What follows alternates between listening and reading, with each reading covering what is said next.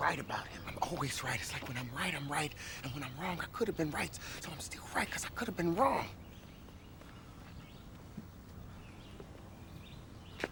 That makes sense. Come on. Yay. We back. Episode Fo. Shout out to Mo. Ooh, he was a poet and he did know it. I had to be corny for it. What it do though? Or Mo Malo. Nah, that doesn't work. Nope, so you fucked it up. You ruined it. You yeah, it went too far. One line gotta too let far. it breathe. White people always taking shit too far, man. that might be a theme for this episode. Happy belated Martin Luther King Day, which is not a holiday the way people treat it, which kind of irks me. Which, as we're going to talk about white people, accepting the trauma of the Black community on themselves, I'm not going to speak on. But it does irk me that people are like someone said this in my group chat today. They were calling out someone that they saw on social media that was like, they were like, oh, this MLK tweet like inspired me to get my degree. And I was like, no, that's not how that works. Like, my favorite one came from I don't know if you remember, I forgot his name, but his last name was Brian. He used to be a writer for ESPN. And he just put MLK Day, white liberals, quote, injustice everywhere is a threat to justice everywhere, end quote. White conservatives, I have a dream where people will be judged not by the color of their skin, but by the content of the character, end quote. Black people, quote, will you please leave that man alone? End quote. Yeah, and speaking of leaving that man alone, I alluded this to Reese in the pre-show because, he doesn't have his socials. I have them. They're just not activated. Fair. You act like I lost them in a flood. Well, you're lucky. Goddamn. You're lucky that you didn't have him to see the foolishness that is Darren Rebell, who I don't know what happened with Darren Rebell, who was bragging about his MLK and Rosa Parks like rookie card and like autograph collection. I was like, and then he in the year of our Lord 2022, whatever Lord and deity you believe in, dropped several of my close friends are Black. Oh, Darren. And then it gets worse. He shares one piece of his autograph collection, which is the prison logs signed by MLK to accept his mail, like in and out. Mm-hmm. Which I'm like, okay, that's fucked up. One, to share. And two, he was like, I tried to donate it on loan to the Smithsonian, but they just wanted it. And they want me to donate it. How ridiculous is that? And then it gets worse. I got to ask. Why did he start going off about like MLK memorabilia? Because he has no awareness of like how people and words work. I don't think. Okay, cool. I didn't miss anything. So and I say this as someone, as you know, that is someone who likes collecting memorabilia and autographs and the like. Mm-hmm. If you're gonna buy, because I would agree, having a log of something signed from when he was in prison, like very unique. I'm not gonna say cool because it's still really fucked up. But if you get that, you buy it in an auction. That's a really unique piece of memorabilia. I'll even give you that word. No, he bought it from the family of the warden of the jail. And I will say the absolute funniest response on Twitter that I saw to that was, he's making out the check, say, so do I make it out to James Crow or Jim Crow? But Darren Rebell, I hope you step on Legos and open a Nature Valley bar on your bed. Ooh, anger. I wonder what sent him down the rabbit hole of inquiring about these items. You know what I mean? Like, these aren't like eBay items. Like, these are items that like you went out and you look for. Like, how I wonder when that trajectory happened. Yeah, like I don't even know. Like it's just like you're just reading through his Wikipedia and be like, I wonder if this random jail in Alabama like has old stuff that they're willing to like move from, and like I don't know. It just seems real, like that extra level of fucked up. Like I'm someone, like some of my favorite pieces in my collections are signatures from Negro League players. Mm-hmm. I think one of the coolest things you can get is like a check or like a signed letter, for example. Yeah. Like you get like a cut signature, put in a card, and great or whatever. Looks dope. Like I have one like that for Buck Leonard. I have Cool Papa Bell, like a signed, like the postcard little thing of the Hall of Fame plaque. I really did he do like a big P? I hope he did a big P. but I'm just like, if you get open market, I'm just trying to think like what that would be for me. Like, it's so hard to even fathom. like that's just it's the extra step of morality that I can't. So grasp. I don't know Dan Rovell's like history, like family history. Like, I only know him from like the sports landscape. Yeah. And even that, I know very little about him. So maybe in his history, like his family history, he has some type of connection to Southern states or like the civil rights movement or MLK or anything. I'm literally shooting him bell. You get what I'm saying? Because, signing for jail. I think you're giving him too much credit. But but this is also what I'll say though. I think that there is no line on what people choose to buy and sell and auction off. Like, I realized that when people were selling like the car that Tupac was killed in, I was like, y'all selling that? Like, what is really going on? Or like when XXXTentacion got killed in his i8 BMW, his mom put it out in front of like a museum of his. And I was like, that is not really, I don't know if that's really where I want to be. Like, it'll be dope. Like, I ain't gonna lie, it'll be dope if I own like Emmett Till's like, what's it called? When you go to the funeral and you get the pamphlet. Yeah. Like, if somehow that came across my desk where it was like, hey, here you go, you can have one of these. I'm like, oh, this is amazing. I don't want the fucking rope he was lynched with. Like, what are we talking about here? Right. But like, to me, it's like, I don't know. Like, it's the difference of like finding a letter, that's signed by, what am I thinking of? Like Harriet Tubman, right? This is an example. Like, it's to me, it's like it's the difference of like you find a letter that Harriet Tubman wrote someone versus reaching out to like the slave owners, descendants of the slave owners, to have some record of her. Yeah, like there's an extra layer of morality there that feels like you should have some social awareness to know that's not okay. But you got to remember, you're asking for morality from a place where, like, one of my from a journalist. One of my favorite quotes that I made up is that we got to stop asking for humanity from people who don't look at us as human. I said that when George Floyd got killed, people were like, I can't believe. I'm like, what are we trying? We spent Speaking all of which, these years. Did you see that, by the way? Not to get political. Let me finish this point though. We spent all of those years trying to be quote unquote equal, when in our actuality, people are not looking at us as people. So that is never going to work out. So when I hear people like buying things that are death artifacts or struggle artifacts, or like at the University of Pennsylvania, they were like, they had the bones from some of the people who died in the MOVE bombings in Philadelphia, and they were like putting them on display as if they were animals. And it's just something where Black people are not afforded the same type of care that other people are afforded even in death. And that's just kind of how we roll with it. And it's sad. Like if you actually think about it, besides JFK, I don't remember any white person of that kind of stature who was killed when we saw their dead body. Like, ever. Almost every Black person who was killed of that kind of stature, you saw their dead body. Yeah, I mean, certainly not in America that like jump to mind. Like, obviously people in history, like well, then again, like it's not like Caesar was white. He was olive. I don't know. I'm trying to think. Like, there's certainly dude, they published pictures of Tupac's autopsy, like Lincoln maybe, but like you didn't see it the same way. Yeah, that was a little different. Like, you know, if you were in the theater, you may have got a glimpse. Yeah, you know, like they didn't even cover Malcolm X up when they took him out of the Audubon ballroom when he got shot up in front of his family. They brought him out on a stretcher in front of the crowd, just there. That's wild shit that happens to Black bodies. You know what I mean? So it's one of those things where I think that's part of it, where that level of care is not attributed because people not looking at it the same way, even though it probably should be looked at as a more heightened way, because historically speaking, it hasn't been looked at that way. Yeah, it's almost like history has allowed everyone to get numb to it. I don't know if I feel like in order to get numb to something, they just don't care. Yeah, I'm about to say, you have to feel something in order to get numb to it. You know what I mean?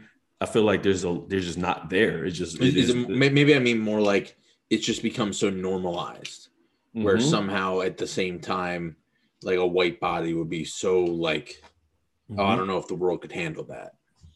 and this is not to dilute this person's situation, but I like last night I watched the Gabby Petito documentary on Peacock. The girl who went missing, the social media influencer who went missing last year. Mm-hmm. I think it's Petito. I think I'm saying that correctly, but there is something in America where if a white woman goes missing, it's like mass hysteria. Like it was something they snuck into the documentary. I was sitting there watching. I'm like, this is sad. This is fucked up. And then at the very end of the documentary, like when I say the end, they're about to roll the credits. And then they put one thing, like a black page that says, because she went missing in Utah. Excuse me. I believe it was Utah she went missing in. And they were like, since 2010, 740 indigenous women have gone missing in Utah. Yep. And then it goes back to her story. Like that's the only other time they was like, we're not that was some producer that like found that and was like, I really think we need to put this in. And the executive producer was like, no, we're not talking about that. And they found a way to get it in. Like that's what that strikes me as is like someone realized that it needed to be said, and they had to like it was so pushed down that they had to find a weird one, like a weird like one-off spot. Yep, I agree with you. Because if you wasn't paying attention, you wouldn't even have seen it because they don't say anything. They just put it on the screen for like literally 20 seconds. Mm-hmm. Then that joint goes away, and then it's like crazy. We're off to the next thing. Yeah. So I agree with you. There is something there where it's like there is a big disconnect. There's just a gap in that mental fortitude to look at everybody the same way. Even though while we're living, people have been, I would give people credit over the last 30 years have been last 10 years. People have really been really scrutinized and focused on human lives and human decency. But I feel like as many people as trying to do that, the worse shit goes. You know, I've seen more dead bodies digitally than I did probably in person. And I've seen a lot of dead people in person. You know, like it's a weird thing that happens. I don't know what it is. Like we have this real murder porn thing that we're doing in our country. And so it's interesting that you said that because I saw a clip, and this is no indication about how I feel about certain people politically, but I was like blown away that the president of the United States said this on MLK Day, that Biden essentially said that he believed that MLK's death did not have as much of a global impact as George Floyd because there was no internet. Now, I wasn't around in 1968 to like... My grandmothers were. Yeah, my dad was. He seemed to believe that there was a pretty big impact.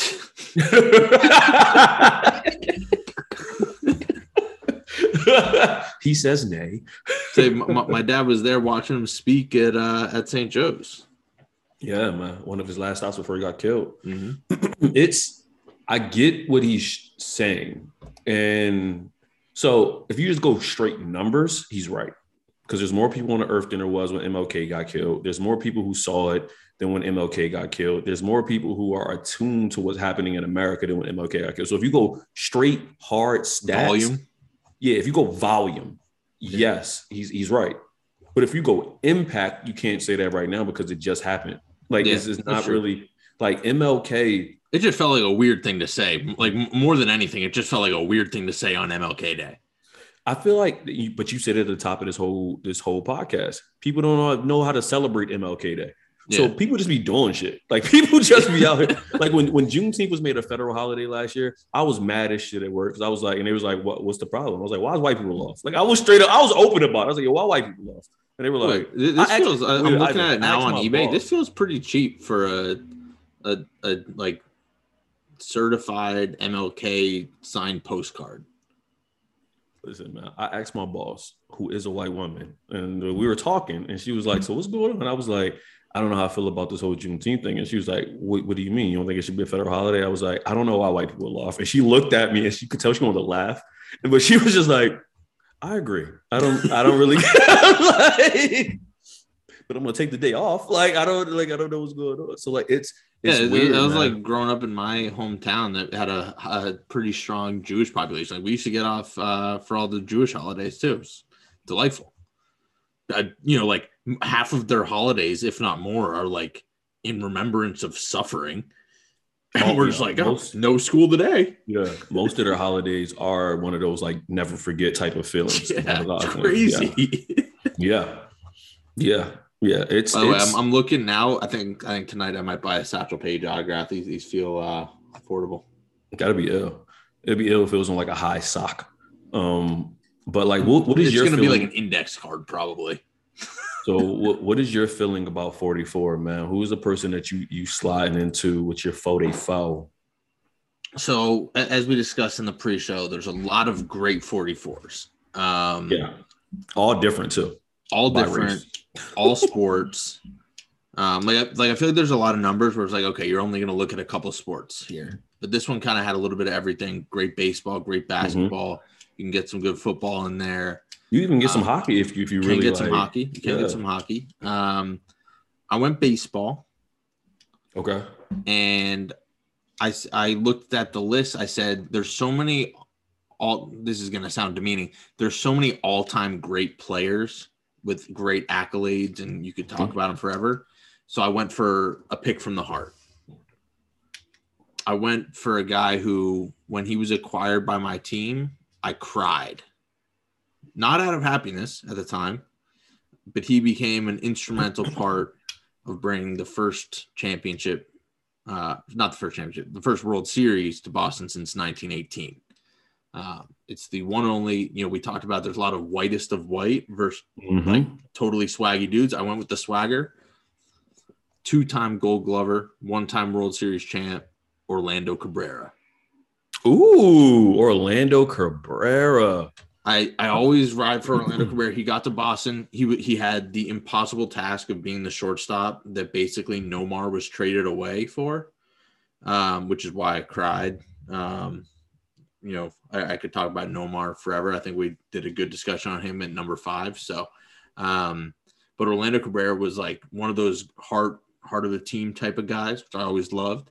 When he got there, it was like he had a handshake with every player on the team. Even when he was there for a half a season, like he was literally there for 58 games. And like, I think people around Boston would still like get his drinks today. Like no one would have a problem. He also won a Gold Glove. Like for someone that like wasn't around forever, like winning 2 Gold Gloves at shortstop is always worth some praise, I think. Yeah. Like he won a Gold Glove in 2007 in the AL. Like if my memory serves me correctly, like Vizquel was still around. Like there's still great shortstops. He also won one in the NL in 2001. Also, everyone gets an extra swagger point. Would you agree? Anyone that played on the Expos has an extra swagger point. I don't know why. It depends on when you played on the Astros. I feel like it's one of those teams where like 90s. Oh yeah, the 90s, early mid 2000s. They had like a certain swag from era. from BGO, like the 94 team. No, not the Yeah. Astros, the Expos. Oh, I thought you said Astros. No, Montreal Expos. Oh yeah, that's easy. Yeah, that's 100%. Yeah, 1000. because like anyone that was there from 1990 to when they moved to Washington, extra swagger point. Yeah, 100%. That's 5 votes into your Hall of Fame credentials off the top. Mm-hmm. Which I think Orlando Cabrera has already been on the ballot and thus off the ballot probably for another 5 years. So yeah, he's not making it. He's a Hall of Famer in my heart. I disagree. He also hit a home run in his first at bat with the Red Sox. That's a really good way to endear yourself to a fan base that wants to hate you going in. Yeah. And that's not a racial thing. I'd just like to say it was, again, because he was replacing Nomar. I got to defend the Boston fan base the little bits I can. That's not why they were rooting against him. But it probably also was. Yeah. No, actually, no. Definitely not at that time. Because, like, the Red Sox fan base at that time was basically adopted, gentrifying, yet also adopted into Latin culture. Because every game was just like a Dominican block party. I'm not giving you that. Nope, I'm not giving you that. You see, I think Boston fans had a hall pass. Like they didn't get a membership card. Yeah, they didn't get membership. Yeah, they didn't get membership cards. They got hall passes during certain times of the day. It's fair. By the time it was like, well, I don't know. Let's see. By 2008 or 2009, I think 2009, Manny got traded. Around 2009 was like, then we had like Pedroia. We were trying to steal some Native American culture probably with Ellsbury, except no one talked about it. Trying. Okay. I always thought it was cool that we had a Navajo on the team, but it wasn't like there was like Dominican flags like it was in the early 2000s. Yeah. Yeah, I mean, that's a good pick. That's definitely a solid pick.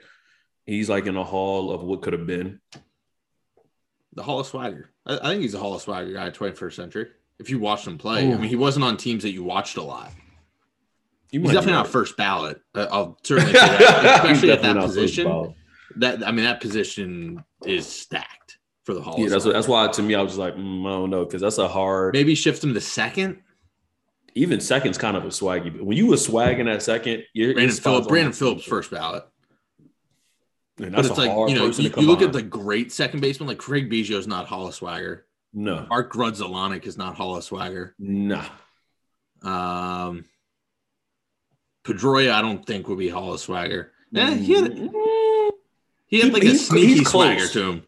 He's close. Yeah. Have you ever heard the story about his bet with Are we not doing it? We're not turning this into a Boston podcast. Number 44. Sorry. Number 44. You want to talk about a Yankee here, or are you going Laker? Are we going anti-Boston either way? So I can't go anti-Boston because arguably my favorite point guard of all time played for Boston, but he didn't play for him when he was himself. He played for him much later in his life when his legs didn't work. So I got to get that your 44, Danny Ainge? I got to give credit to my guy, Pistol Pete Maravich. Okay. He is one of the first basketball players that I actually genuinely loved when it came to athletes. And it's weird because, I mean, he played his last game before I was even born. And when it's just I have a weird connection with Pistol Pete Maravich as an undersized basketball player whose handles was like one of his main points. All of these kind of things. He was a guy who I still don't think he gets the credit he deserves for averaging 44 plus points per game as a college player without a 3-point as a first career. And he played his whole career. Like he didn't go, he wasn't didn't a one they say and done. Like you could like almost double his points or like someone like somehow went back and like looked at the logs on a lot of it. Someone was like, he would have had like 3,000 more points. It's insane. He doesn't, to me, and this is like, he's also not undersized, which I always thought he was undersized. He's like 6'3". He's listed at 6'5". He's listed at 6'5". That's why he's like 6'3". That's why he's like 6'3". You know my rule. You got to take an inch and a half off every athlete's height thing. Huh? But there's certain guys where it's like they want to be listed at 6. Like you look at the KG thing. He's like, I don't want to be listed at 7 feet. It's like, dog, you're 7'2". But to me, Pistol Pete is undersized because he played in a league where you had to be a center to dominate. So that's how I looked at him as undersized. Not like short for a regular person. I mean, for like he was certainly way before his time. Way extremely before his time, man. So I got to give shout out to him. He's not my pick, but I need to give him shout out, especially because he played his whole career with one less heart valve than everybody else and ended up dying after he retired because of that same issue playing pickup game at the YMCA. Gangsta. I was about to get really upset because I was like, how is he not the first overall pick of his draft? At least the 2 guys ahead of him went to the Hall of Fame. I still don't know what you see in Pete Maravich in college to be like, I don't want that guy on my team as my first pick. Apparently he was a dick. I want him on my team even more than. Back then. Not at that time. Yeah, not back then. Nowadays, you could be a dickhead and everybody be like, oh, you want to guess who the first picks were? What year was it? 70. 1970? Yeah. 1970. First 2 teams picking the Pistons and the San Diego Rockets. So the Rockets and the Pistons. 1970. I can give you the schools too if you want. I want the schools. All right. We'll go number 2 first. Okay. It might be a little less obvious. And that's the Rockets, 1970. Okay. Yeah, Michigan. There's a lot of great players back then from Michigan. This guy, here's my hint, and this will give it away, just for the sake of time. This guy, when I think of his name, I think of the Rockets as well, but I think of him as a coach. Rudy Tomjanovich? It is indeed. Okay.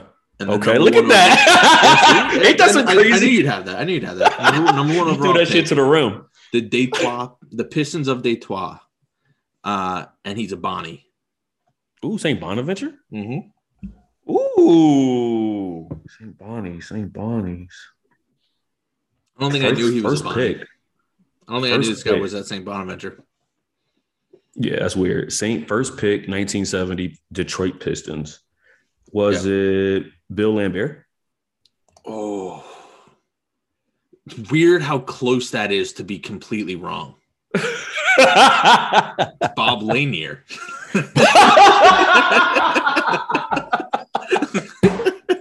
Survey says wrong. Yeah, it's weird how close. I've never noticed that. Weird how close their names are for two people that could not be less alike. Less alike, and both play for the Pistons.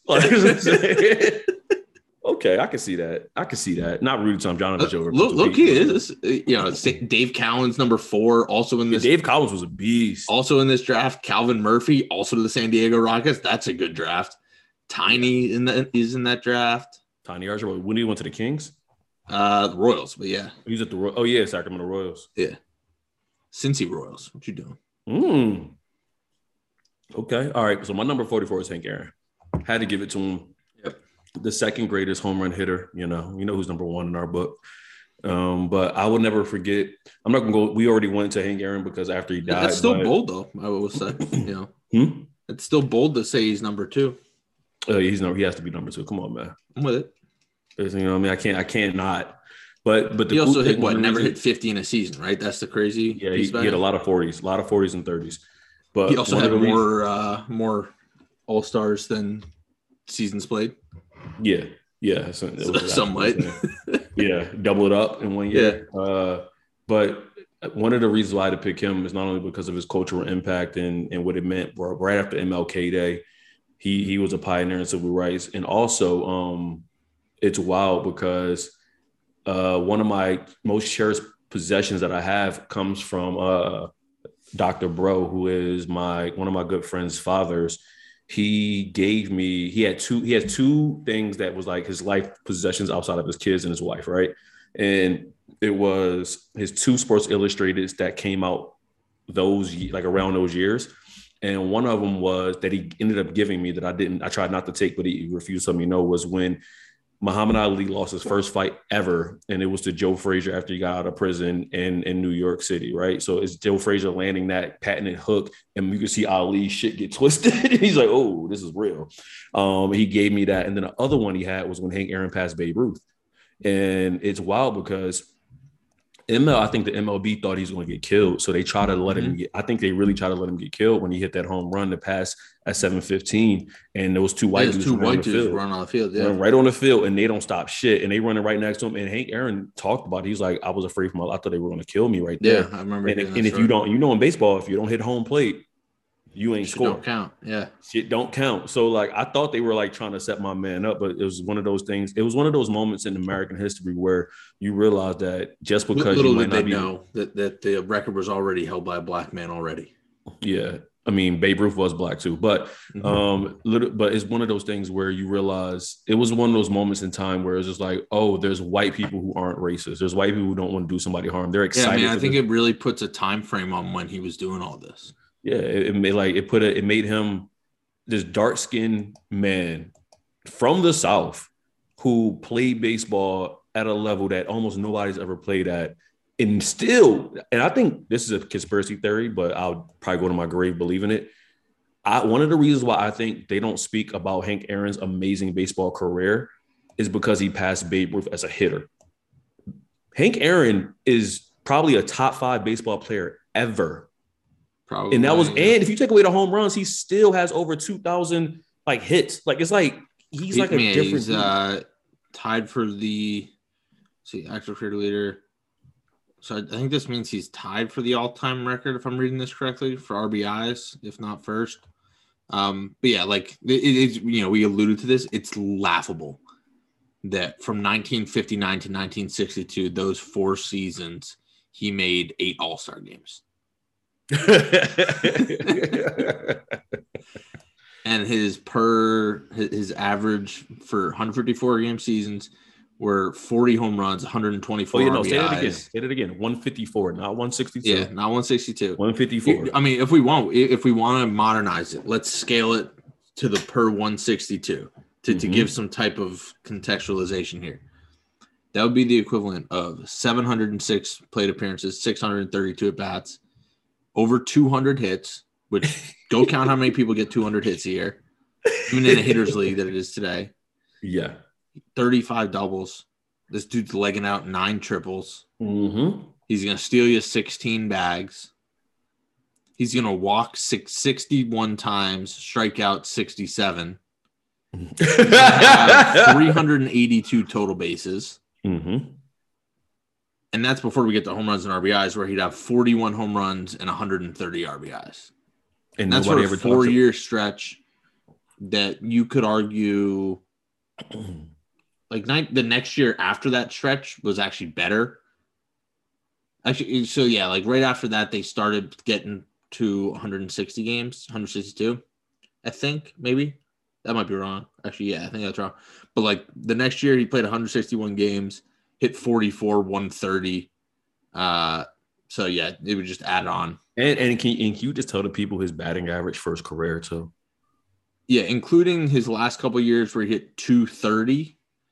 305 is the career batting average, which I do think that batting average can not tell the true story. In his case, I think that's the case because it doesn't say how great he is. Like, and he was a power hitter. Yeah, right, exactly. Like I'm gonna. This is gonna sound like I'm discrediting him. I promise it's not. Like Derek Jeter's like a 313, which is all time great. His 313 is not the same as Hank Aaron's 305. Just levels to this 313. Yeah, like Ichiro's over 300. I'm sure of it. Ain't no way he's got a career OPS of 928. No. And Derek Jeter's 313 is a lot of slappers. A lot it's of like, singles. up the line, up the line. Ichiro's the same kind of thought that I have with that. No, and it's not even Hank's taking into bullying account. And this isn't even taking into account the racism that was like he probably was struck out multiple times. Same thing that we talked about with Jackie. A couple it's like, dog, that was in the dirt. Strike. Yeah. Half those strikeouts were probably walks. Like he probably took it because it was a 3-2 pitch. Like half those outs he probably had, or maybe like, even a tenth of the times he got out.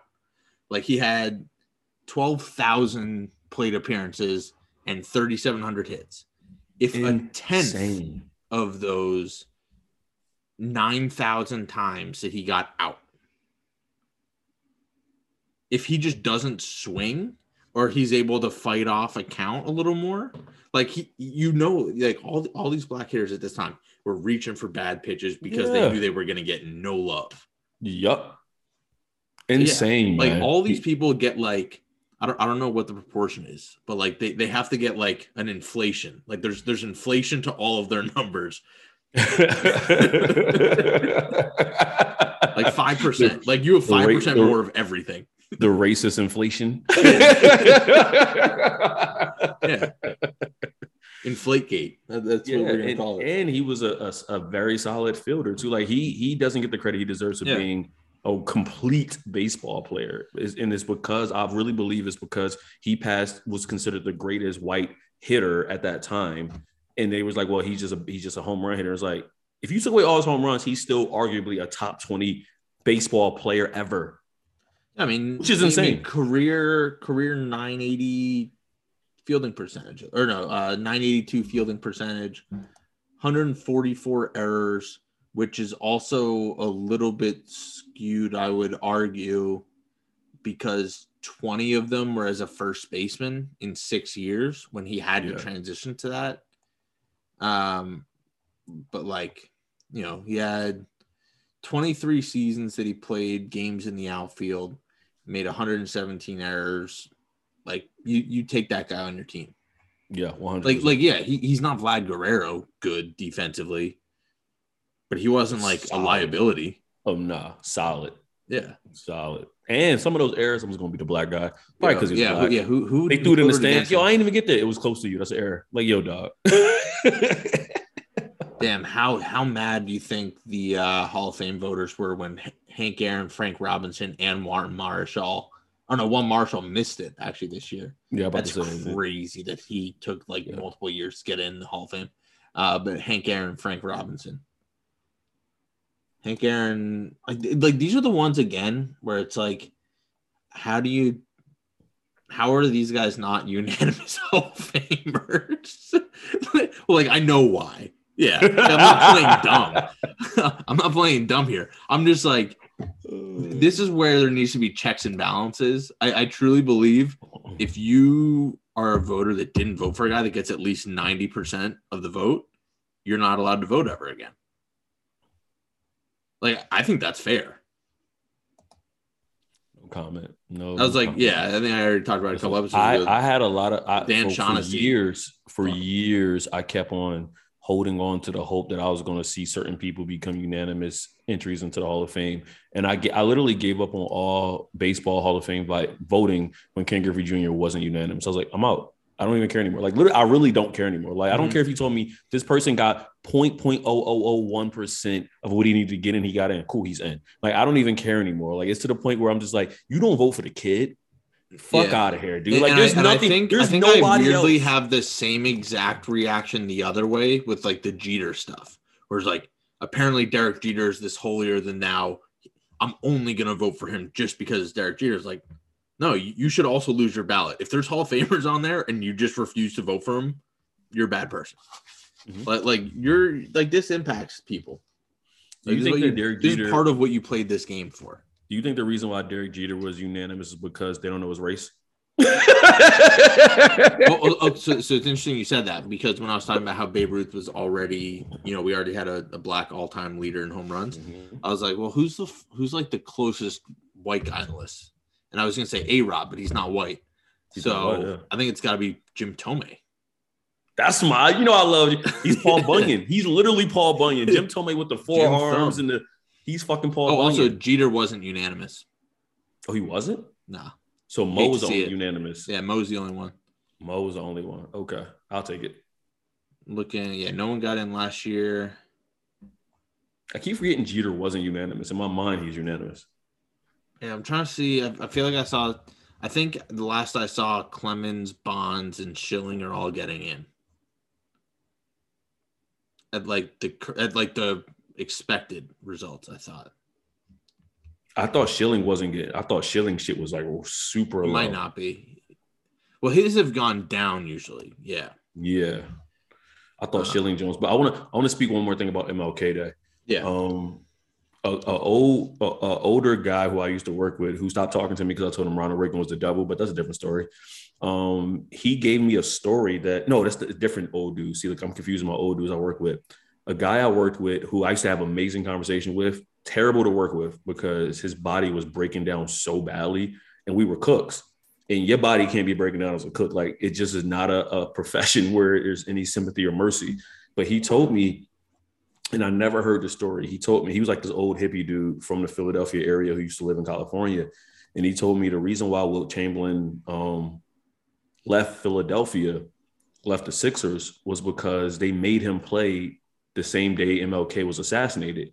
And it was a game against the Celtics. So like, I didn't notice at the time, but then I went back and did research, and I read the story like every few years to keep my mind fresh about it. And it's wild because a lot of people don't understand how real cool Wilt was with Bill Russell. Like, they were real cool. Like, it wasn't like one of those things where people were like, they hate each other. Like, no, the Celtics. It wasn't even like they have mutual respect thing.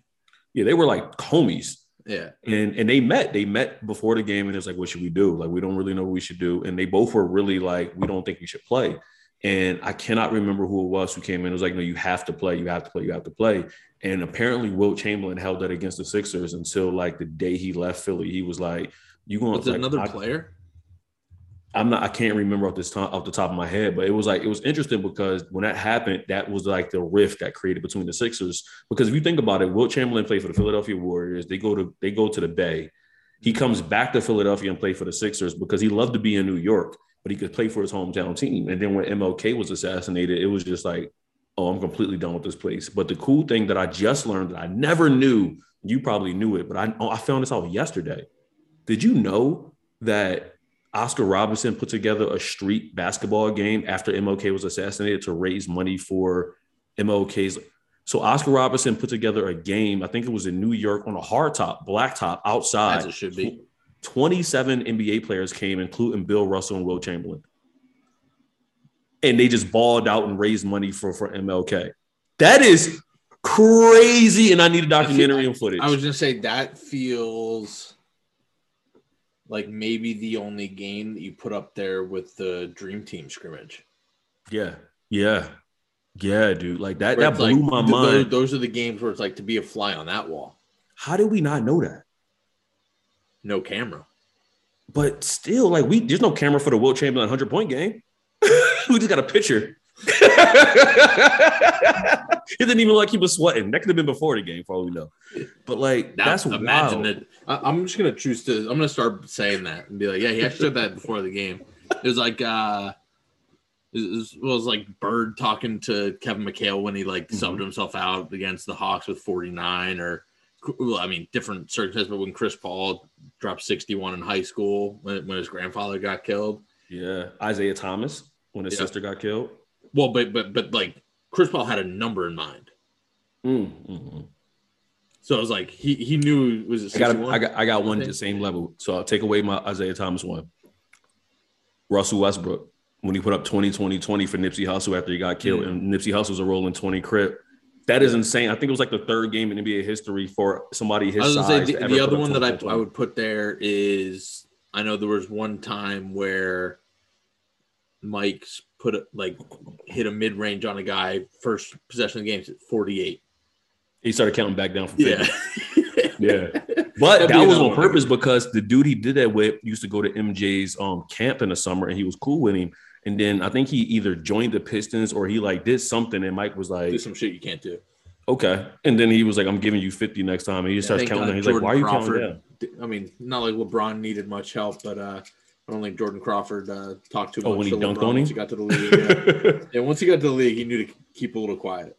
Yeah. Jordan Crawford, I'll tell you, one of those people is just like, you should have been something and you just were not really it. But I want to transition. Is that the last good player to come out of Xavier?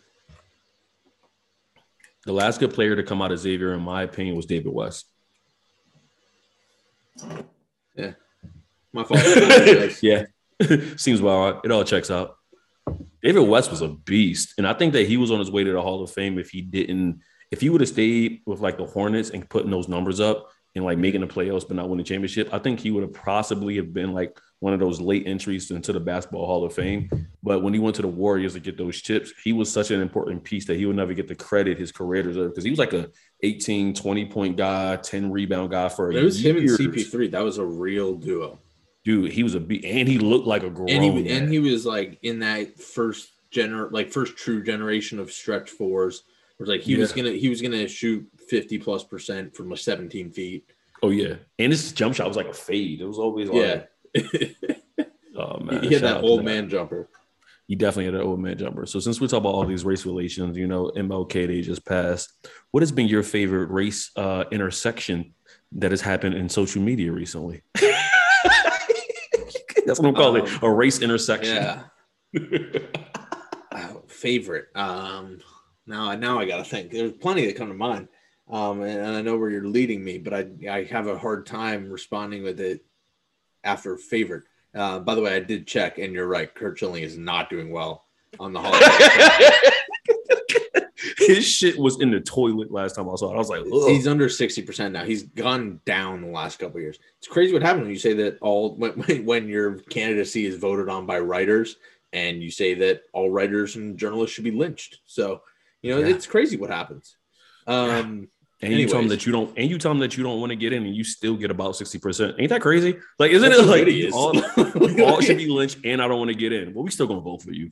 And they didn't even vote Ken Griffey Jr. unanimous. Honestly, I think that means he is a clear Hall of Famer at that point.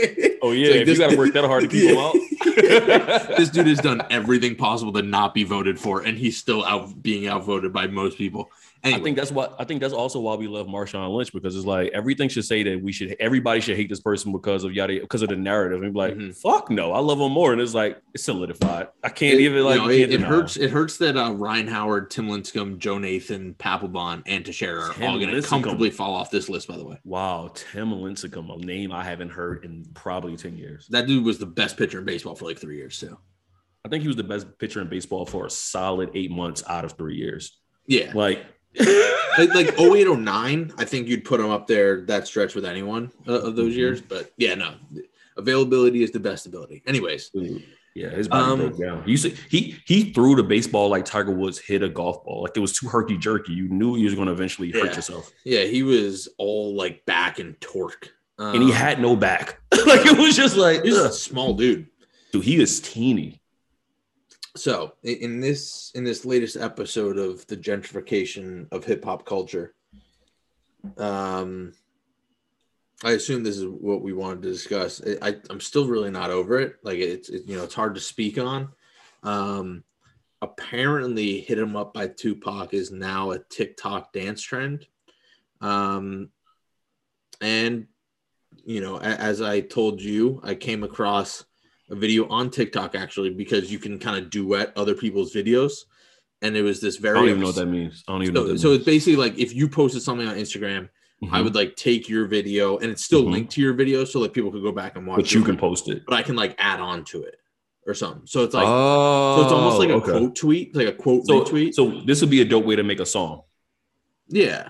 Like if I started a freestyle video. I've seen it. Like there've been some really cool ones. Or like people will put something up where it's like it's them singing and then they like leave a spot for someone to add a verse.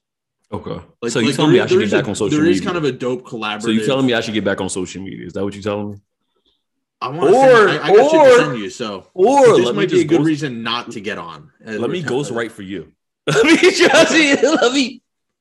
Okay, I can deliver. I have to work on my singing again. I haven't sang in years. Oh no, I meant rapping. We going straight rapping. Do that too. I'm ghostwriting. I have decent enough rhythm. I think I can fit. I just don't have the words down enough, but.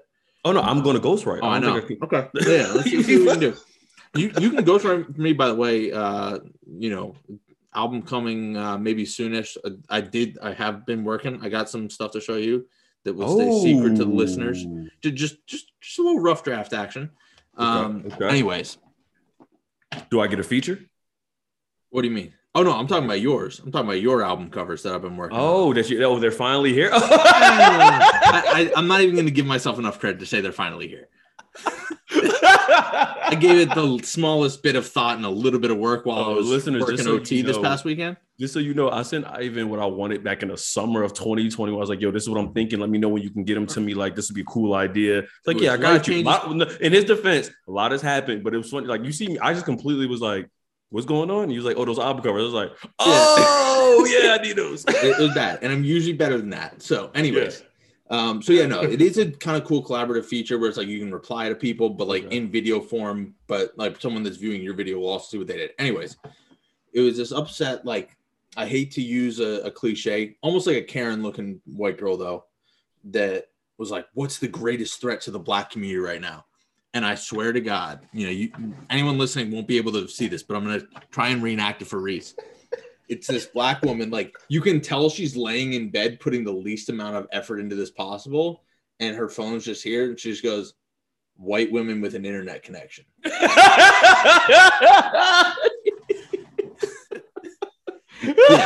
And I swear I watched that this morning. No more than 2 hours later. To me, dude. I will. I gotta find it because I know I'm sweating right now because I just laughed so hard. Oh my god! I know I sent it to a couple people, but I watched that because my work shift starts at 5 a.m. I probably watched that at like 6.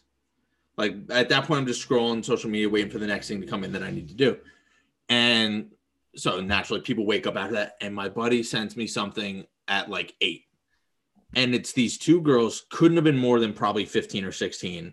Out in their driveway doing a dance to hit him up, like a choreographed dance to hit him up by Tupac. And I was like, this is what that video was talking about. Like, because we, and there's enough stuff on social media now. You see stuff, you forget about it. I would have remembered that one because I laughed so hard looking at it because like the response was so simple, but there was no like over energy to it. It's like you didn't try and make fun. You're just like, it's this. This is the issue. And I saw that video. And I was like, wait. You know how sobering it must be when you ask a question you think is profound and the answer is you. You know how fucking sober. I'm gonna try and send this to you right now, dude, just so we can get a live reaction. Oh, I know I had to have sent this. I wonder if that woman who said what's the greatest threat got that response and actually took it in, or did she just feel like there must be a mistake here? I don't think you understood the question. It must be the other ones. But yeah, all of these white women are tripping, ain't they? Well, let me pull this bad boy up.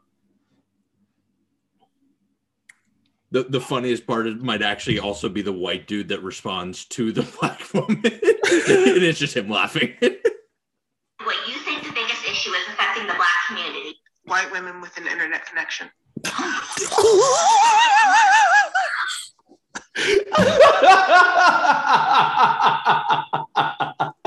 Yo, that black woman was on a Metro PCS and was like, I'm using my last bit of data for this shit. Fuck it. It was such a similar, like, you can tell she was just like that woman laying in bed, saw this video, like, that's dumb.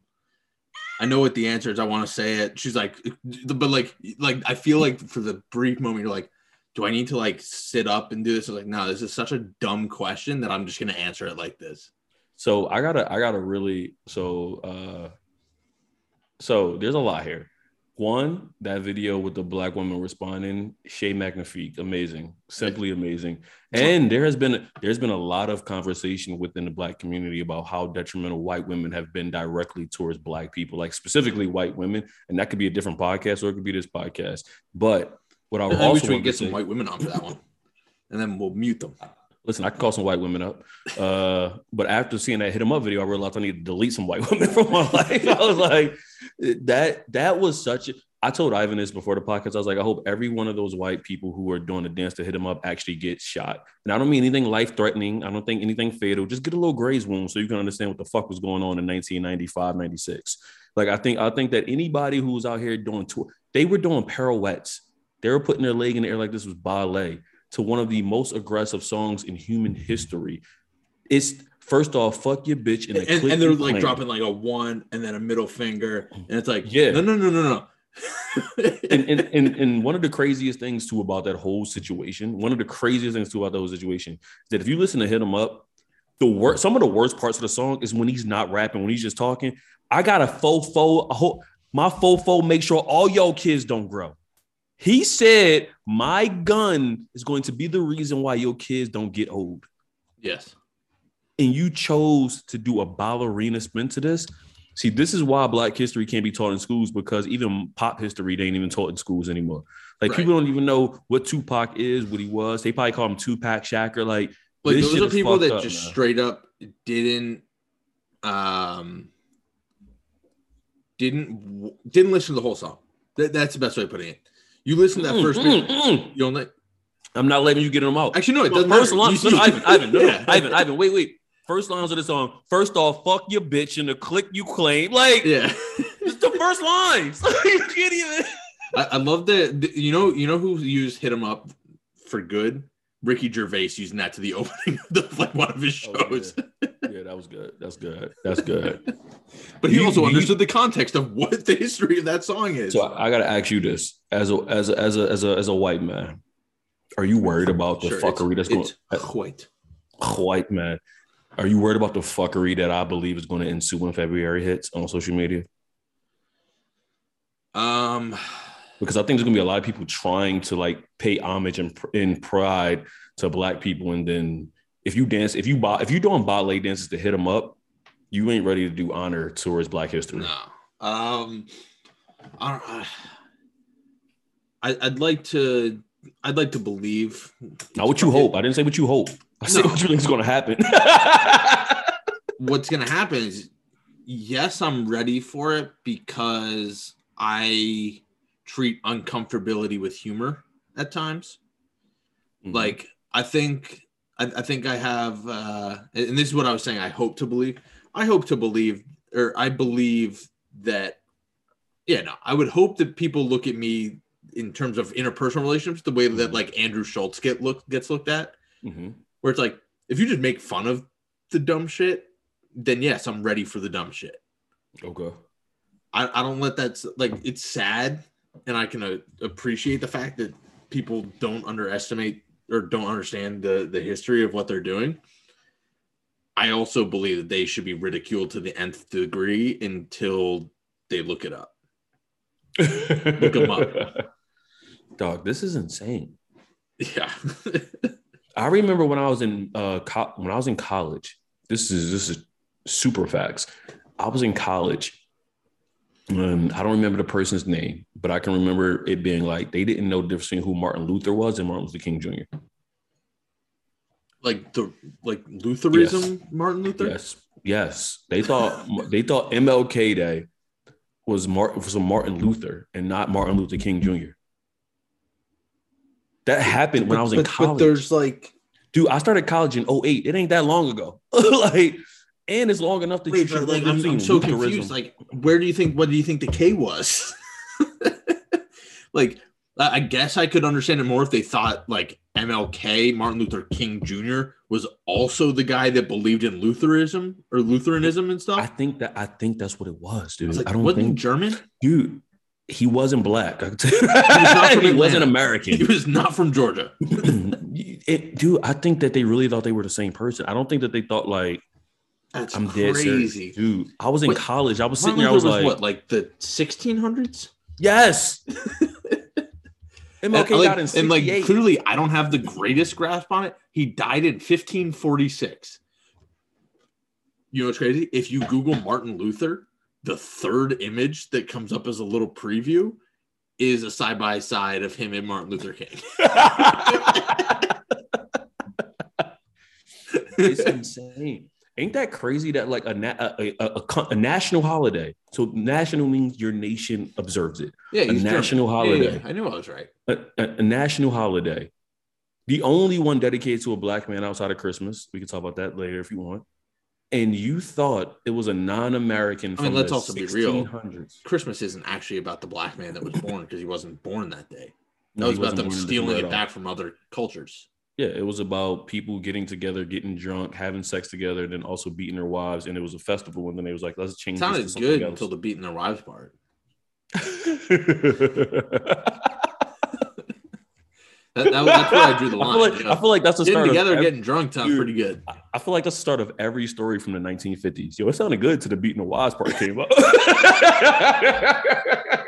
that was like the one dude. I'm not going to talk about this because people won't understand this, but like the one dude from Arsenal Fan TV that had been like missing for a little while. Mm-hmm. He like came out of nowhere. It's like, oh, I don't think a lot of people knew he was in legal trouble, and he got his sentence tripled for stalking, kidnapping, and like assaulting his ex-partner or something. I was like, that's insane. I also learned when OJ got arrested for the second time that kidnapping is when you hold somebody, you restrain somebody and you move, I think 10 feet. That's considered kidnapping. No matter what it is. Like you could be in the same place. Just remember 9 feet and you're good.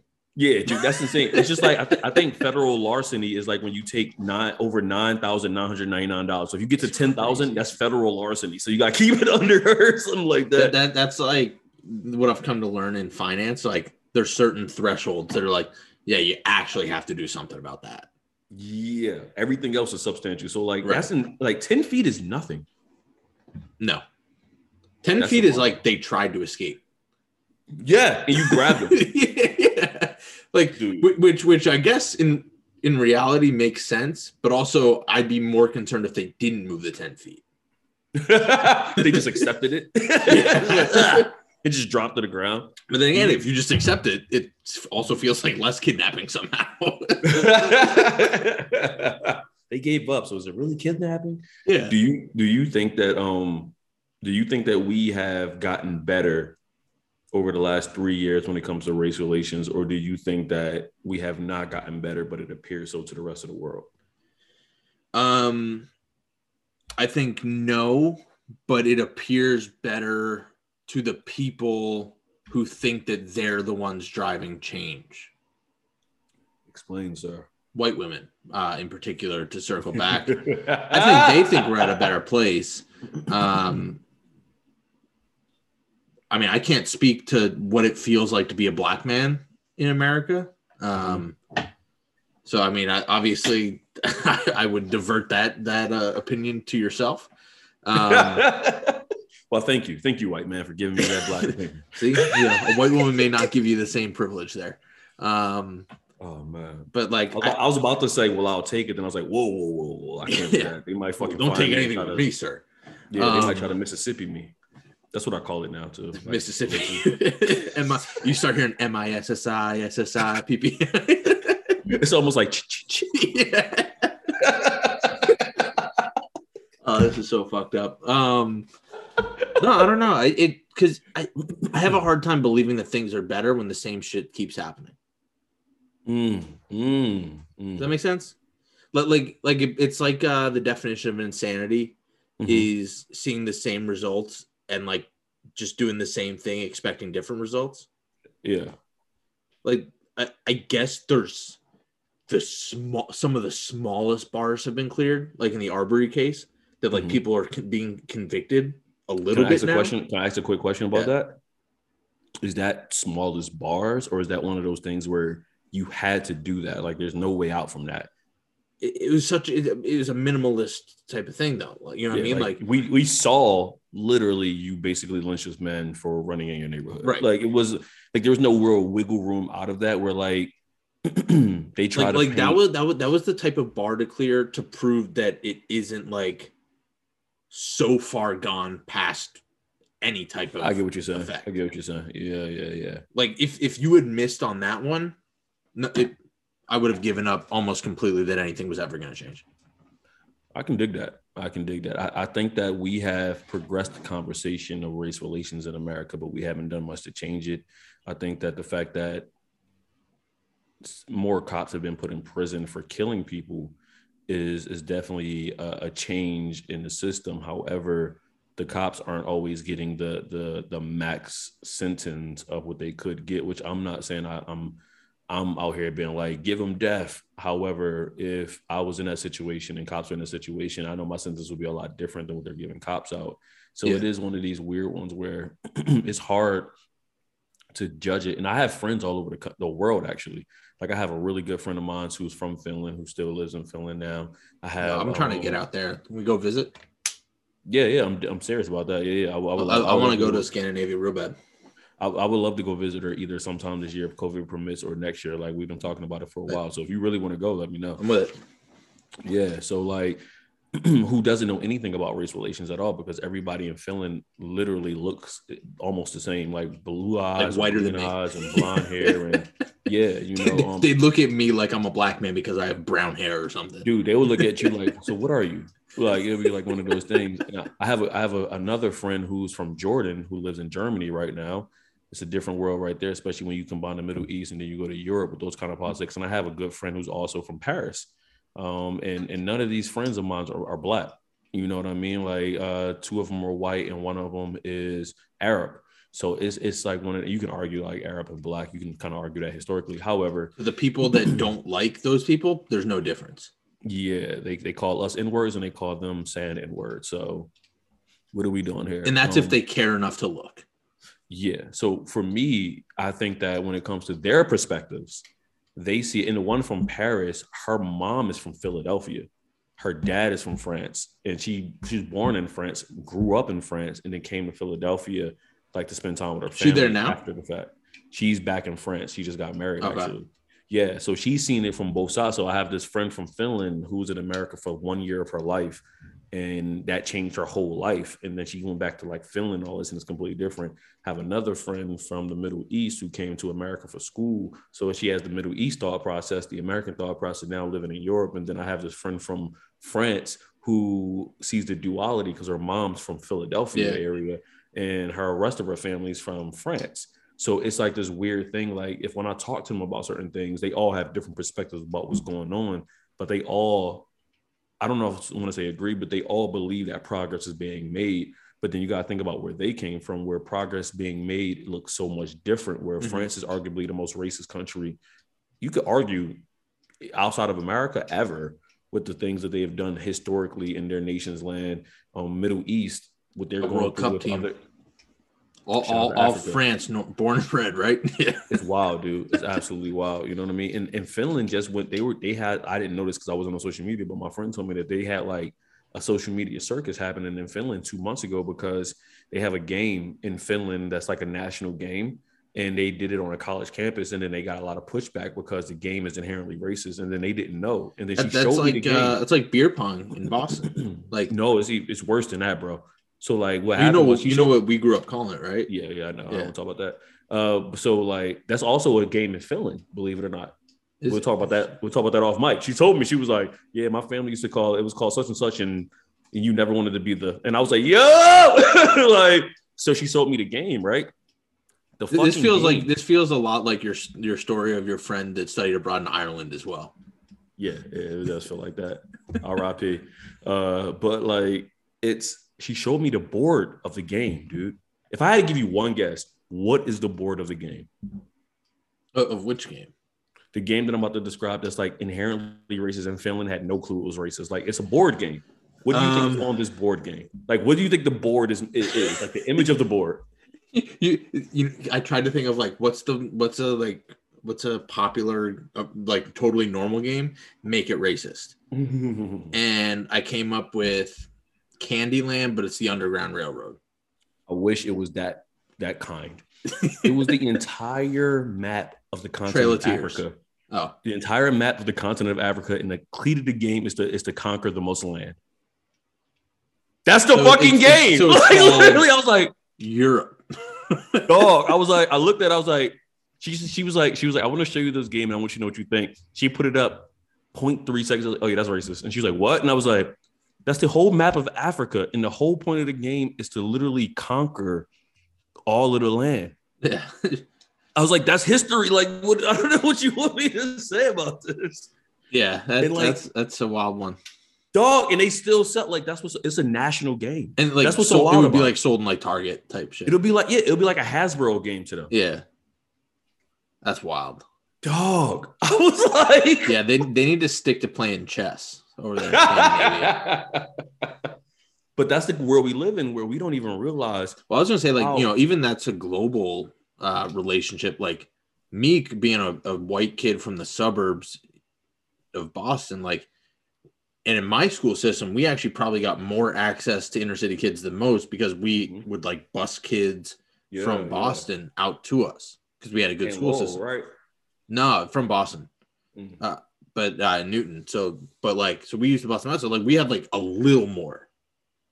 But like when I got to Philly, that was a whole new world. Oh yeah, it's wild out here. It's different. Like I didn't know what it was like to like walk around and like have to be aware of everything. And that's again as a white dude, where it's like usually I'm not the one being targeted most. Yeah, everybody gets it out here. Yeah, it's crazy. But the same way, you'll appreciate this. We had some family friends that helped me move some furniture into my apartment up here, and they were people that great people, but they've done well for themselves, and as a result, have lived comfortably. Okay. And they came to drop some stuff off because they dropped off like this bed and some other stuff and helped carry it up. And apparently he went back to his wife, and these are just longtime family friends. And they're like, we can't have him living there. Like it looks like a crack house, like it's really unsafe. And I was like, here's the thing. Is it perfect? No. Ain't much worse at all than what I was doing in Philly. And if anything, I know how to handle myself now. Like not that like I lived in North, but like even that afternoon, I was like, okay. You can pick up cues on people. You can pick up cues on people. It's like, all right, that dude's tweaking. That dude doesn't know where he is. Yeah, like that obviously is a gun poking out that jacket, but we're gonna keep this thing pushing. I think you can tell people that have weapons on them at all times. Well, not always, I should say. So, you can be like, this guy's hand is weirdly close to his pocket right now. Yeah, I feel like the people who want you to know, you can 100% tell, and the people who don't. I think the people who are looking to use their weapon, you typically know, and then the people who don't. That's a better way of putting it. Yeah, who don't want to have to use it, but will. You have no clue until that shit is on you. Right. Yeah, it's a wild. No, I think that's a better way to put it. People that you need to be concerned about having a weapon at that moment. You can usually tell that there's something on their mind. Dog, I remember watching somebody pull out a fucking AK-47 from a pant leg. A pant leg. I was like, big was what? Are these Jenko jeans or like this is so we didn't have Jenko jeans in the hood. These were just big ass jeans. Our Jenko jeans were Bugle Boy jeans. So this was like the mid 2000s. So everybody was wearing like 6 sizes too big. Like it was Yeah. like so like The he Iverson effect was real. But you know what's crazy about that? You couldn't even tell he had one. So he had his belt. He had his belt tied it to his waist, and he had it down his pant leg, and he was walking normal. And then you see him, and he was like, "Oh yeah." He's like, "Oh shit." That is insane, man. Like that's crazy. Like what? Oh man, the life, man. I think that's what Andrei Karolinko used to say, like in the bedrooms, like I'm about to pull this AK-47 out of my pant leg. And then he pulls it out and it's a 22. It's crazy out here how life comes at you fast. Yeah, you think it's an innuendo and it's not. It's not at all. Like 0% of it is. What did he So say you remember he's Most Russian. Malibu's Most Wanted, Jamie Kennedy, Philadelphia legend. He was like, "My dick's so small when I piss on my balls." And I was like, "What?" Like I put that on the same line as I know you're not a fan of his, but I will like the one line from Lil Dicky in Freaky Friday where it's literally Chris Brown also like how his dick stay up perched up on his balls like that. Listen, man. He stole that from Jamie Kennedy, obviously, to Philadelphia area people. I still haven't watched that frat rap video you sent. I told you I'm behind. Dude, you got that one is good though. That one is like then again, it's all qualitative of how far behind I am in videos. That one's only 8 minutes, and the good thing about it is, I think the more you watch, the more you appreciate it. So it's not like a one and done video. Like you can watch it passively, and then go back to it passively and catch things. So I think it's one of those kind of. I'm gonna watch that while I'm editing this one. I think. Yeah, that'll be dope. And I would love to know what you talk about it because most of the people they talk about are still around. So it's like interesting how they talk about them. Is Mac or how many have passed? But by the way, you know what's great about Mac? This is another like social media clip that I saw. It was like someone's talking about like young black rappers of like this current and past generation, and like someone was like, I know he's not black, but Mac, I mean, he's still great, and you know, I'm still gonna mention him on this list. I was like, all right, man, transcended race apparently. Dude, we love Mac in the black community, man. And I think it's because he came from Pittsburgh with Rostrum Records. Right after Wiz Khalifa was known for Rostrum Records, and he always was true to who he was, even when he was transitioning into another phase of his life, which most white rappers, in my opinion, don't do. Like most white rappers, in my opinion, they come in. This is how I look at most white rappers. So these are 3 characteristics of most white rappers.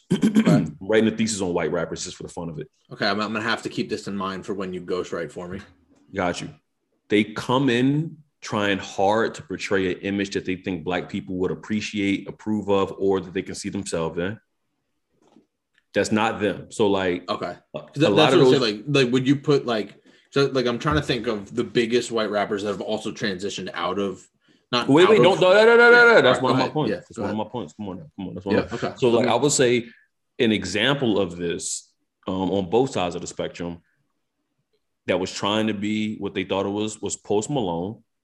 And then an example of who a person was, but they didn't know him yet was Paul Wall. I don't think Paul Wall was trying to be black. I think that's just Paul Wall is where he comes from in Houston. But we had to learn to understand Paul Wall. I'm like, oh, that's just who he is. I mean, it was hard to understand him when you got the grills in too. No, he spoke better than me with those grills, and I got no grills. So, but you saw Post Malone. That wasn't really him. That was image he was portraying. Yeah, he's a kid from Grapevine, and I lived in Grapevine. Yeah, excuse me. So the number 2 thing is when people use rap to transition into other things, which is one of my biggest beefs with Lil Dicky, is that he never really wanted to be a rapper. He wanted to be in TV and movies, and he wanted to be a comedian. He didn't even want to be that. He never did a stand-up in his life. He wanted to be in TVs and movies. So like he used the black culture of rap in Philadelphia because he could put words together and he could rhyme. And when you can rhyme as a white kid, you get infinitely more credit off the top than any black kid. And you automatically get a certain level of success if you're not too corny. So like when you use rap to project yourself into a different lane, and I think that I don't want this to be the truth because I've been rocking with him since he was balding before he got his surgery. Look at MGK. Look at a lot of these dudes who were like, he was one I was saying where it's like he to me feels closer to like he was in the culture though growing up. I firmly believe he was in that culture, but then when rap wasn't working out, he went to the white culture, which is still black culture, but for right now it's white culture, which is rock music.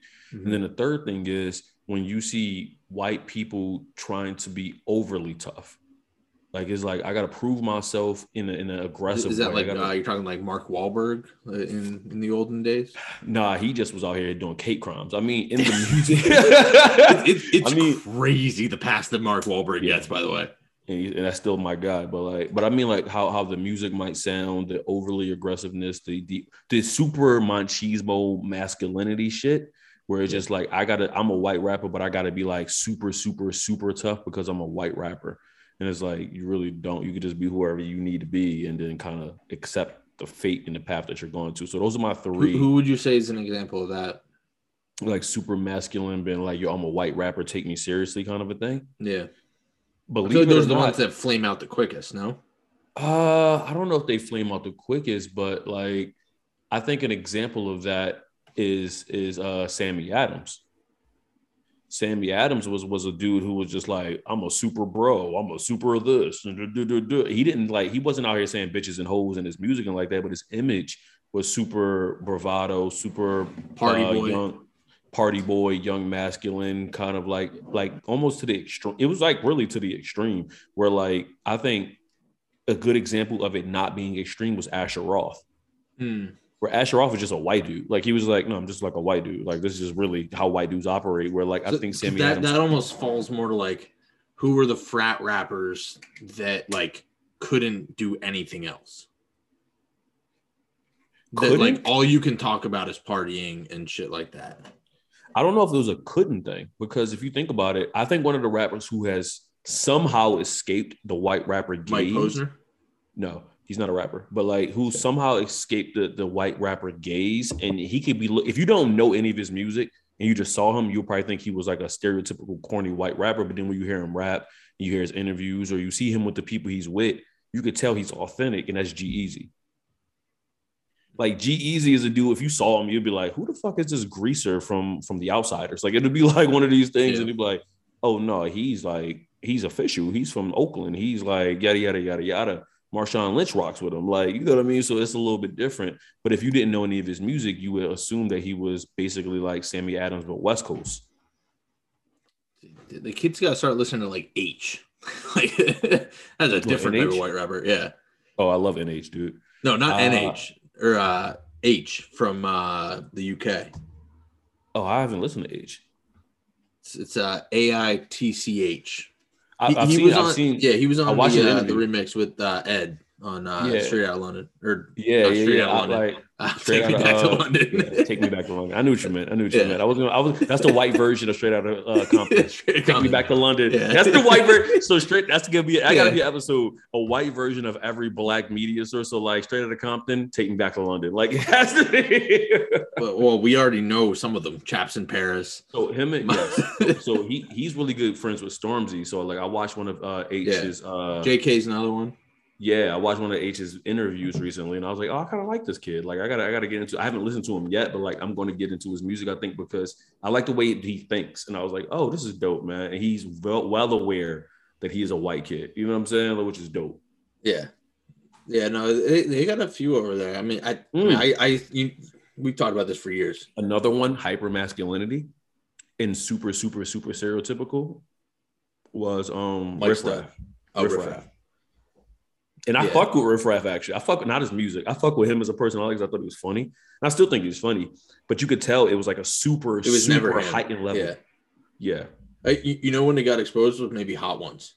It was like, oh no, this is just a normal dude. Like it was like early era Hot Ones where it's like, oh no, the hot sauce straight up burned off Riff Raff. Like, the hot sauce ate through Riff Raff and came back to Philip. I don't even know his real name, but I'm assuming it's Philip. I would say I'm going to look it up. I'm not going to. His name is Philip. And I appreciate Riff Raff too, because to me, Riff Raff has never changed though.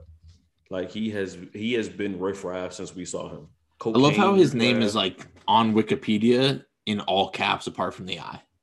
Yeah. That's insane. Hold on. I just looked up his name. Sir Gertrude, Sir William, I don't know.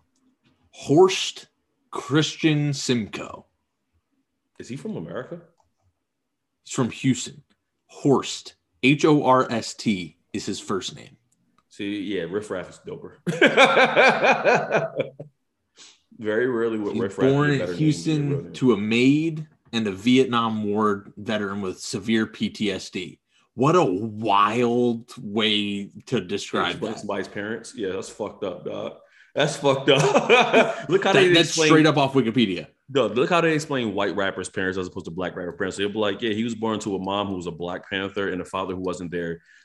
His mom was a maid and his dad had PTSD. Yeah, with it, by the way, within like 3 sentences, it's like by the middle of the decade, they moved to nearby Stone Creek, and he was a shooting guard on the high school's basketball team before dropping out. I was like, dude, there's a lot of videos of Riff Raff just doing cocaine. Yeah, and then he also moved to Minnesota. That makes you immediately whiter. I don't know. Prince is from Minnesota, though. There's exceptions to every rule. Show me a white D-back.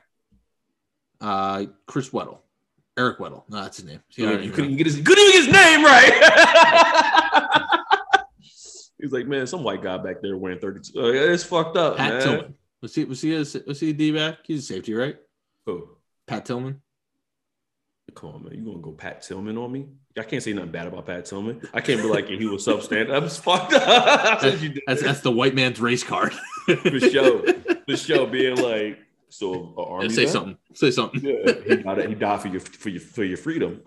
Harriet Tubman died for my freedom. I don't know. Yeah. Is that too far? Again, I don't know that I have the ability to make comment on that. The first American to die for American independence and freedom was Crispus Attucks in Massachusetts. Attucks. Well, yeah, we call them Attucks, so it's definitely Attucks. It's Attucks. Is it actually? Is that the? And he's a black man, so I know it is. So it's definitely not. No, I'm talking to our listeners. Yeah. So like, we've been dying for freedom for a long time. Not to mention, Crispus Attucks died he wasn't killed by the British, which is what they want you to think. No, he was killed by his own side. You're like, yeah, that one's disposable. Like that shit crazy. It's like, it is crazy. Like that's literally how they looked at it too. Yeah. So yeah, what's one more? Yeah. Like we're already killing them, dude. so that's insane. The world we live in is like when I sit back sometimes with his bag is his gags and his bag of his weed that gives me. I really be thinking like people don't understand how crazy our history is. Like our history is even like recent history, not like ancient history, but like in general, this shit is wild. Wild. Like what they just found slaves in Libya like 3 years ago and everybody forgot about it already. They were like, yo, they still slaving. Like, you know how crazy it is? Yo, they still slaving. Like, who's slaving? I saw something recently that there's more documented slaves now than in the history of humanity. Yeah, because they count prisoners as slaves. Oh, is that what it is? Interesting. Mm-hmm. Yeah, and there's been more prisoners right now than in the history of anything. And think about it, Rome took everybody as prisoners. So if there's more prisoners now, and then they were fairly well documented at the time. Dude, that's insane. That is wild. Because technically, if you are like a ward of the state or like a prisoner or something, you could be considered a slave.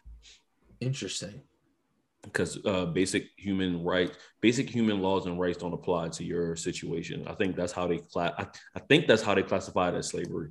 Like you don't have to necessarily be in shackles and chains and getting beat, but like if basic human laws and rights don't apply to you and you have ownership of said person, then that's slavery. Feels like an apt definition. It seems pretty accurate. Yes. Seen worse. Yeah, we ain't shit, yo. We ain't. but to kind of circle back, and this may even be a point to wrap it on. I think that's a perfect reasoning of like. I think the connecting thought behind everything we've discussed in terms of race relations with all this is like, why do we, it goes into progress and who's the issue and everything else. It's like, how about we just realize that our shit don't like our shit still stinks. Like, stop thinking your shit don't stink just because like one good thing has happened. And I think that's the biggest issue with people who are like, yeah, well, I'm making the difference, you know, like I'm doing what I need to do. And it's like, no, we're not. We're just like slightly, marginally, barely better than maybe it used to be. Yeah. And probably not even. No, but that's a great point. I think that like it goes back to something that I made up years ago. This is like 2 years ago. And I was like, everybody want to be in the picture, but nobody want to go buy a film. It's like, yo, when we figure it out, it's the same thought process of when a building is being erected, you see the people in the suits with the golden shovels breaking ground. These motherfuckers ain't cutting the red ribbon. Yeah, ain't laying no bricks, ain't putting no drywall up, but they get the picture when the real workers are behind you, dusty and dirty because they've been working 12-hour shifts. Mm-hmm. That's really what it is. It's the photo opportunity. Like people want to, I also made this part up, whereas like people want that XYZs, but they refuse to go over the ABCs. Like you can't tell me you want me to walk into your room and tell you how to solve racism, and you don't even understand what racism is. And we want to skip the steps because we just want the outcome. You want the glory. You don't want the, you know, it's like, I don't know how that happened though. I feel like humans used to appreciate the grind of something and getting in the process. I think part of it is the modern. I don't think it's the modern generation, because generations inherently get so much shit from previous generations. Mm-hmm. But I think in today's society, social media, there's so much instant gratification. Like I think it's as simple as like there was a time that to like get your prize in the mail, you had to wait for something to come in the mail. Oh yeah, I forgot about the cereal boxes and shit. Yeah, right. Like there was you had to grind, you had to do stuff over time. Like I think might be as simple as that, where you're like, now it's like, oh yeah, I got this email because I won this contest. Yeah, and it's just done. But I don't know. I mean, I don't know that that's a perfect answer, but like I think that's a factor. It's like everything is so now that people think that everything is supposed to be that way. You might be right. You might be 100% right. It's just weird because I think it has transcended generations though. Like I know old people who have no patience. I know young people who have no patience. I know people who are like 50 years old who have no patience. I'm like, yeah, all y'all motherfuckers ain't adverse to the internet. Like all of y'all don't know the internet that well. All of y'all don't know. So like, how did this? Is it just because people are feeding into what the common narrative is, or do you think that people are more focused on their time that they realize when they don't have a lot of it? It's an interesting one.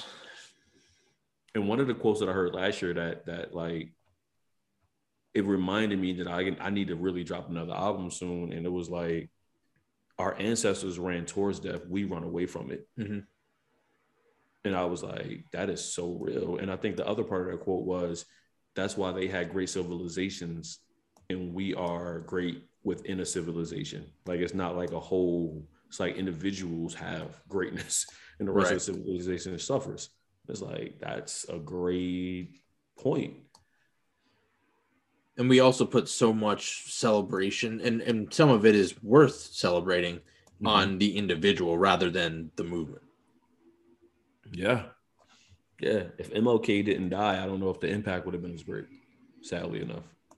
That's like, and like, oftentimes people also use that type of conversation as a way to discredit certain movements, I think, where there's like a sense and feeling that it's like, oh, well, we wouldn't be talking about